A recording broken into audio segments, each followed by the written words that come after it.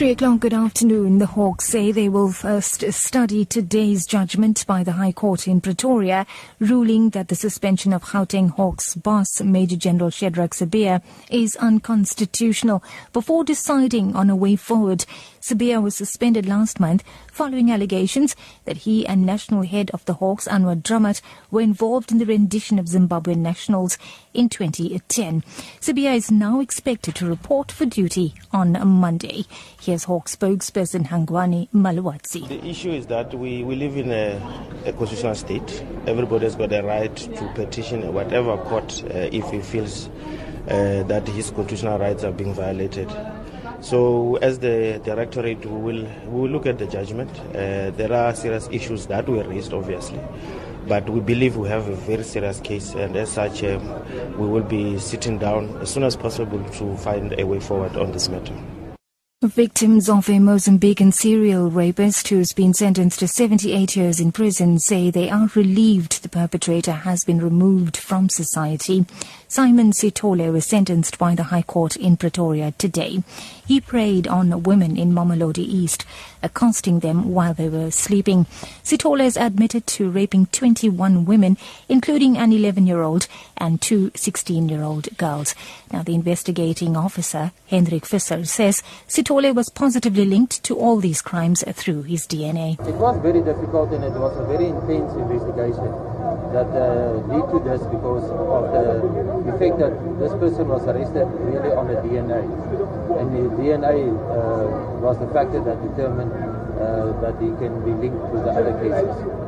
And still with the courts, 6 men are expected to appear in the Verulam Magistrates Court outside Durban soon on charges of business robbery, possession of unlicensed firearms and ammunition. It is believed 3 of the suspects allegedly robbed a tuck shop in the area, stealing an undisclosed amount of cash and airtime vouchers before fleeing in a getaway vehicle. Police spokesperson Thulani Zwane says a dangerous high-speed chase later ensued between the suspects and police. The vehicle was circulated and the members spotted it along N2. The chase ensued. During the chase, it is alleged that the suspect started to shoot towards the members and the members retaliated. No one was injured during the shooting. 6 suspects were then arrested. And wrapping up, intense negotiations are continuing in Brussels today to try to end the crisis over Greece's bailout, which threatens the future of the Eurozone.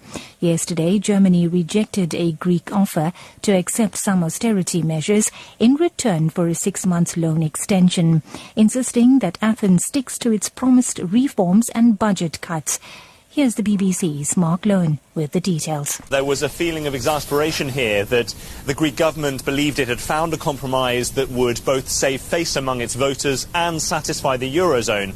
And yet within an hour it was swiftly rejected by Berlin. There was a feeling of frustration here about that. Perhaps the Germans are simply playing hardball in order to give Athens a sign that there is no room for manoeuvre as far as they're concerned when it comes to the conditions attached to the loan. But clearly a lot of pressure now for a deal this afternoon or in the coming days, because time is running out before the bailout expires a week tomorrow.